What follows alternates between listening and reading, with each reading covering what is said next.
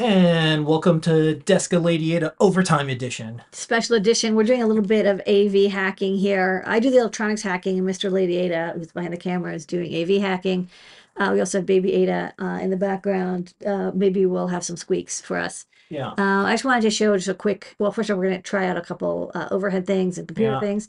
So let's go to the computer, see how that goes. Okay, cool.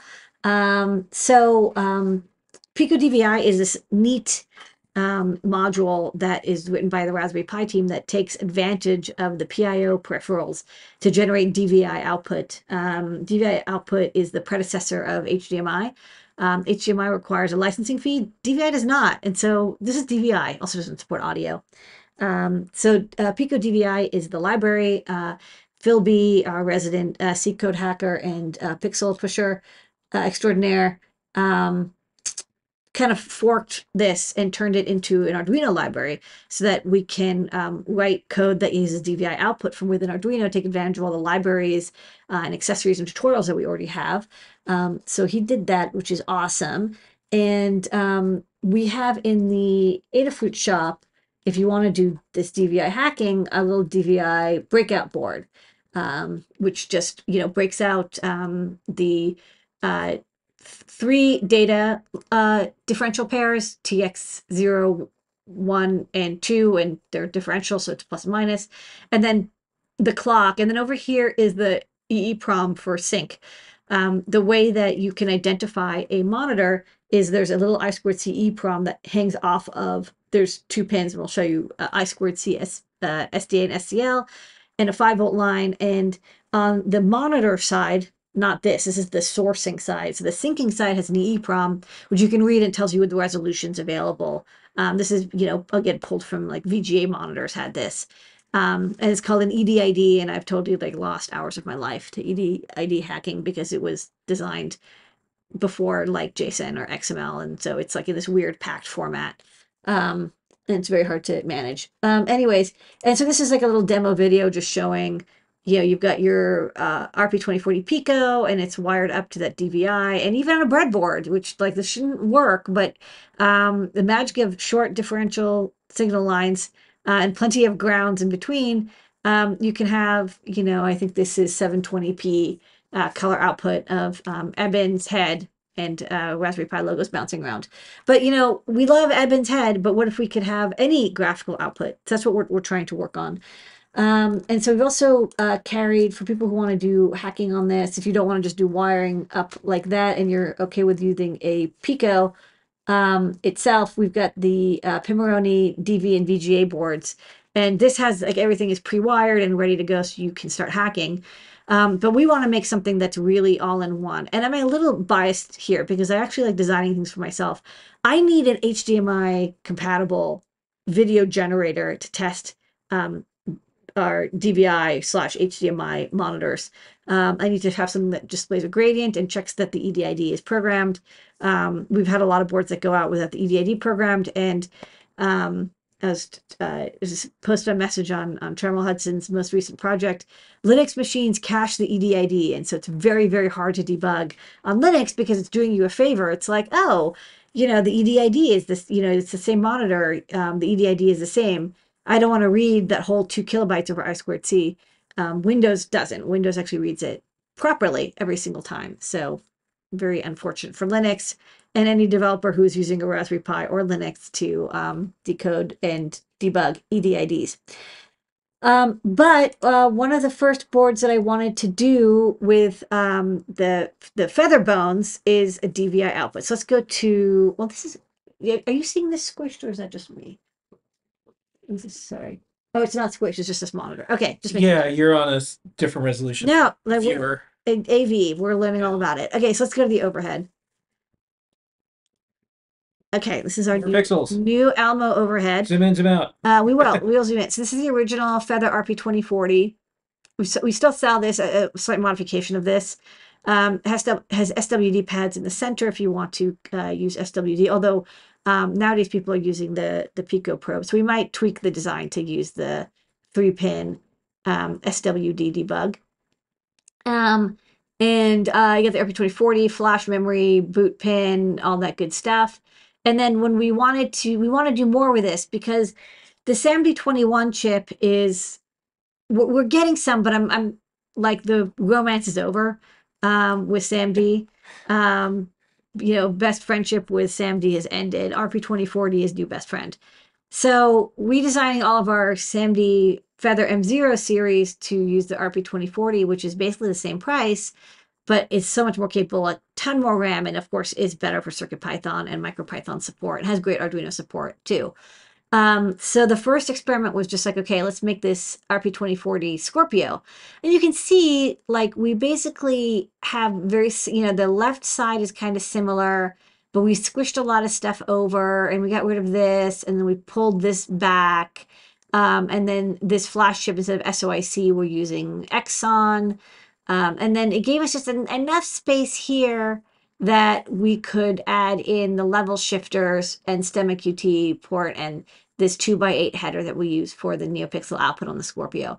But that wasn't even enough. We wanted even more space. And so on some Desk of Lady Adas, we did show how we squished this even more by using 0402s, by using smaller packaged diodes, resistors, capacitors, and I think even not a regulator, but a transistor. We changed footprints and also moved to a 7/7 rule, 11 mil drills, but still keeping it 2-layer, so it's low cost. And so let's go back to the computer. We're practicing, moving back and forth. The bones file, which is not published because again, it's not tested. This is actually the first board I'm doing with the bones file. I'll open up the bones. Bones. Loading the bones. So this is that bones file. So I took everything in the feather and just like squished it to heck all the way to the left, which leaves a huge space. And this is, really taking advantage of, you can see much smaller drills, tighter packing, 0402 components. I put some parts here. I changed the SOD 123 to SOD 323. Just using small everything. NeoPixel is small too.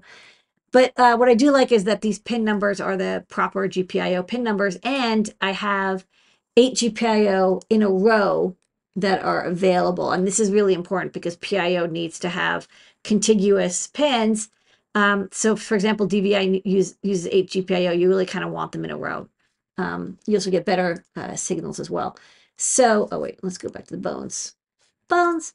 And so you see this spot here makes it so it's like I want, like MIDI output, like, I could fit a MIDI jack here. It would be kind of weird, but like, why not?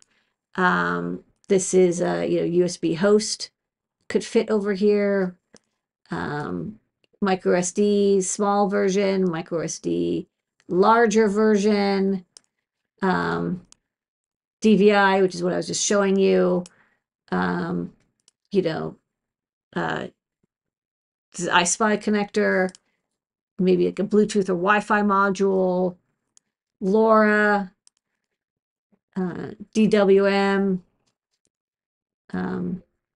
RS-232, which would kind of stick out the ends because the ones that are through-hole mount are enormous and would be way bigger. So this is, again, it's just experimentation with this bones file. So the first one I wanted to do was DVI. So you can see this is the DVI connector, inline resistors, and then I've got this over here is a STEMMA QT port, and let's see. So this is what it looks like. So there's inline 220 ohm resistors. There's a hot plug detect on the client side, the sync side. When the monitor's plugged in, this gets pulled up. This hot plug gets pulled to this 5-volt line, which is connected to V-high, which is either the 5-volt from USB or like the battery voltage, which is like 3.5, 4 volts. It's a little naughty to do that. You should have it be a proper 5 volts, but we're being naughty, and we're already overclocking this chip to like 250 megahertz. So this is not within spec anyways. The hot plug detect is just a divider to get down to 3 volts. All these IOs, and you can see them here in order. And then the I2C, don't forget, because we're providing 5 volts here, The I squared C lines are 5-volt logic level, possibly. So I have a little shifter here that will bring it from that high voltage down to 3 volts using the standard like STEM QT level shifter. And then, but you still have all the stuff we love about Feather RP2040s, a bazillion capacitors for all the, 3 and 1.8 volt logic, power input and filtering, reset button, USB boot button. The bootload button, and this button is also a user button. You can use this as input. It's connected to one of the GPIOs, so you can use it as an input. LiPoly battery charging and a little NeoPixel. And then the detect pin, because we don't have a separate GPIO. I just brought the detect pin out because I feel like that's the most useful. And then for like ultra hacking, there's also the CEC and utility. These are used for like different, like I think like Ethernet over HDMI. It seemed like you could use this to trigger which one it is or something. I don't know. But I figured I'll break it out for like advanced hackers. Anyways, so I just wanted to show this off. This feather, which will be great for generating DVI signals. And you still have all these GPIOs left over for whatever you wish. You can connect any other accessories. And I hope to, we definitely have Arduino support for the DVI output, and there's C support using Pico SDK. And hopefully as well, we'll get maybe some sort of CircuitPython support. That's at my desk. Let's go to the overhead and zoom in. Oh, yeah. Yeah, zoom in. Let's just see what happens. That's kind of nice. Get used to this. That's good. That's good. Let's look at this very small resistor pack. And then if you could move the the camera physically and see how close you can get or how far you can get where it still stays in focus. Okay, so yeah, so now see what happens, because there's probably like what's the closest you can get and still have it focus. So you probably have to back it out. Yeah, that's physically. too close. Yeah, so back it out physically a little bit, and then that's pretty good. See, I mean, you can actually see. No, this is it. That's pretty good. You can actually see. Yeah, look at that. Hold on. Or is it not? It looks like it's in focus, maybe. Yeah, I think you can back it up a little bit more. Yeah. It's kind of struggling. Yeah, I'm going to be hooking up the microscope soon. Okay. Okay. So now you can see the markings. Yeah. So now back it out. Back. Yeah, and it'll probably be slightly sharper this time. Anyways, keep backing. Back.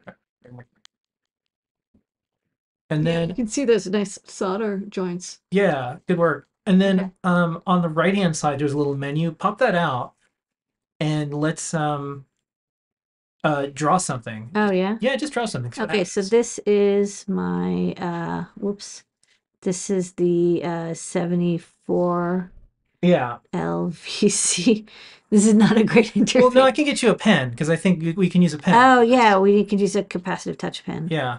All right, then go off to the side. Is there a clear or anything? Does it clear it, or do you have to erase it? Okay. I don't know what this means. What is that? I think that's erase. Erase all. Oh, that was erase all. And this is pencil. Oh, this is a little bit better. That's black. Yeah. Yeah, but I can change. Okay, cool. I can change the color to be like, so this is like. All right, so this is good practice for you, because tomorrow on Ask an Engineer, maybe we'll use the annotation feature. I kind of like the annotation, if I want to show like what everything is. But yeah, you definitely. Yeah, we used to use a little whiteboard. You just need to have you definitely want to have a we got I mean, I can remove this, and then it's just a whiteboard. Yeah, isn't that nice? Yeah, so I can. Yeah. Poop. Yeah. And then what's the on the left hand side? Your left. That's the same thing. Same thing. Okay, got it. Okay, cool. And then I think you can move when get to the little hand. Get to the hand. I think you can move the annotation around. You can pick it up and move it. Maybe. I don't know what the hand is then. What's the hand do? Maybe like raise hand or something? Yeah, I don't know. I thought it would move something around. I should probably read the book. Do not know. Yeah. Okay. All right, cool. Yeah, this has different thicknesses, markers. Yeah. Marker's translucent, I think. But yeah, it is. Yeah, so that's the thing. It's a highlight, whereas the pen is opaque. So they both have reasons. But yeah, I think a capacitive pen would be good. All right. But I So, like it. It's nice. so Okay. we'll get that going on. Okay, cool. And this, for people who are wondering, Oh. this is the Elmo Visual Presenter Yeah. NA1. Yep. Maybe I can have it look at itself. Dun, dun. It's self-aware. Whoa. Yeah, there's a USB port in the front, and we're gonna have a little light, and we're gonna do some stuff with some Adafruit hardware. Yes, this We're gonna is try this out. autofocus, zoom in, out, home, Yeah. take a photo, freeze frame, power, Yeah. And SD, USB. This is for storing stuff on the USB key. yeah, it does other stuff, and then we also have our microscope we're gonna hook up. So we're just trying to up our game. Yeah. So y'all have beautiful pixels. Whoa, it's another dimension. Okay. That's Space. Okay. our overtime edition. All right. Thanks, everybody. Bye.